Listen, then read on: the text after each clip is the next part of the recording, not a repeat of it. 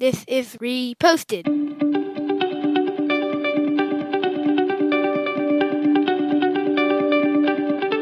Every morning, Larry and I dig into a quote or idea that has caught our eye. Our hope is that our chat inspires you to never stop thinking and possibly challenges you in a new way. If you'd like to help support the show, please visit patreon.com/reposted. Thank you for stopping by.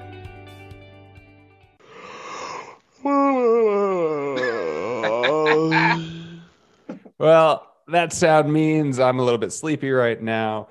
We both take naps almost every day. Not many people I know do that, but our topic comes from Sara Mednick, did a TED video entitled, "How long should your nap be?" How long should your naps be? Basically, when you sleep, you have 4 cycles of sleep. The first one is about 2 to 5 minutes. Stage 2 is kind of when your body temperature drops. You get in a more regular heart rhythm. And then 3, everything slows down. 3 is your deepest sleep. 4 is REM. It's when your brain kind of starts firing again, and then it cycles through. And basically, it's saying like there's benefits from doing each type of nap. I have found for me that the stage 2 nap is best. If I ever say I'm going to take a nap, I'll set a timer for 20 minutes. And I mean, with falling asleep, I won't go into that deeper sleep zone where it's really hard to wake up. But I'm curious. I haven't talked to you about this. I know how much you love your naps. How long do you set the timer for when you take a nap during the day? In a perfect world, 2 hours. Wow. Yeah. And from like 1 to 3 or 1:30 to 3:30.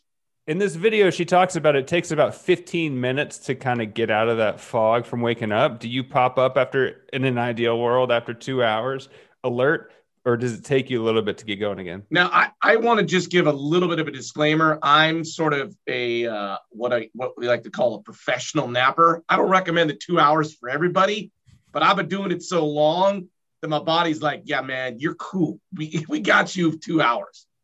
Yeah. One other type of nap I think is interesting. I have friends in the medical field.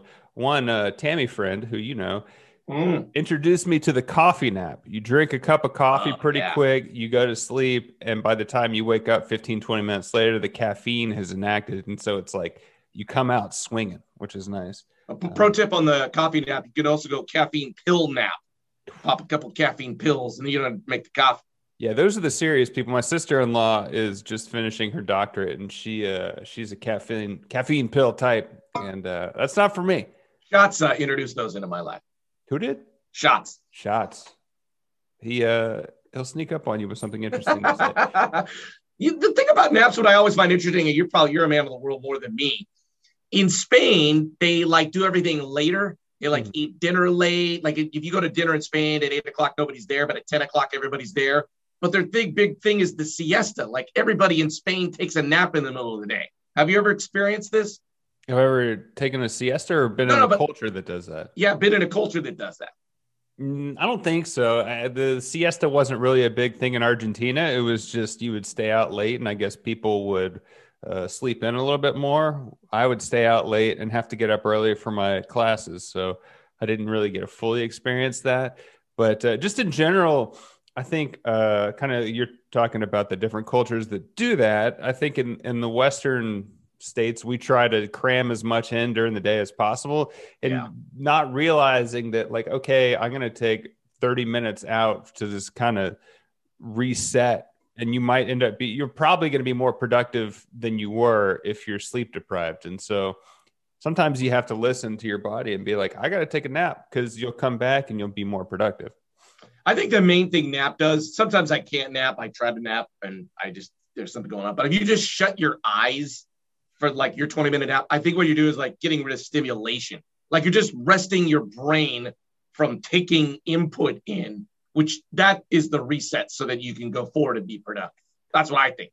Yeah, my tip on if I lay down to take a nap and I can't do it, I guess it's the equivalent of like counting sheep, but I'll count 3-second in breath and 3-second out breath and do that in perpetuity and try to see how much I can slow my heart rate down. And pretty much every single time I'll fall asleep within a couple minutes, because when you're focusing on counting, your mind can't wander on like, oh, when I get up, I need to do this, this, and this. You just have one thing, and that's not that stressful. And so that's how I do it.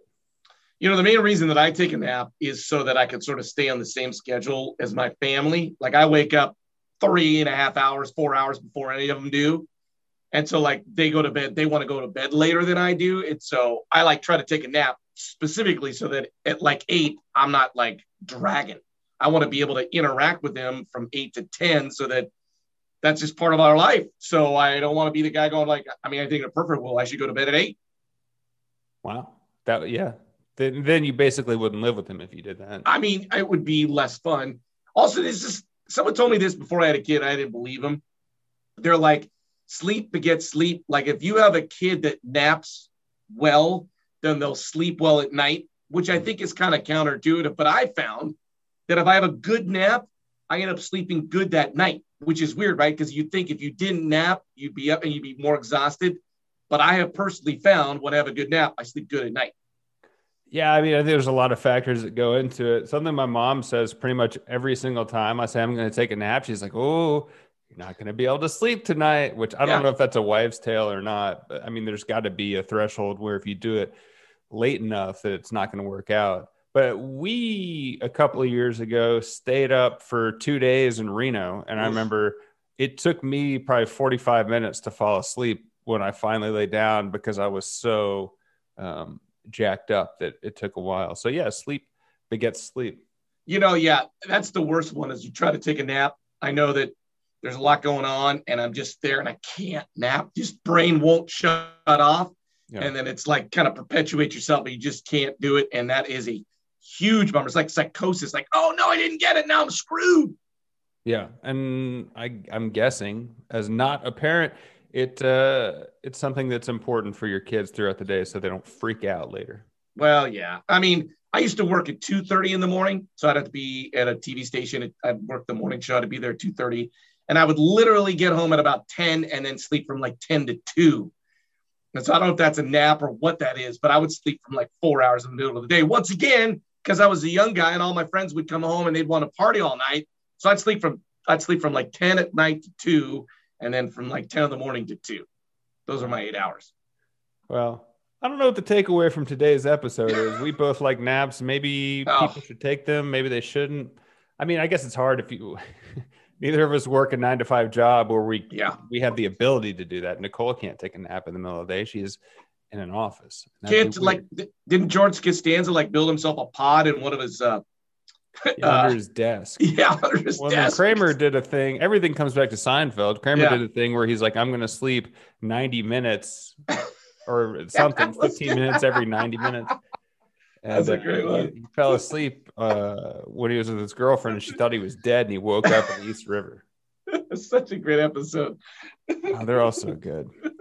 Well, Larry and I are going to take a nap together next week. If you want to be a part of that, please reach out. You can find us at Reposted Podcast on Facebook, Twitter, Instagram. I'm Andrew Keller for Nap and Larry. Thanks for stopping by.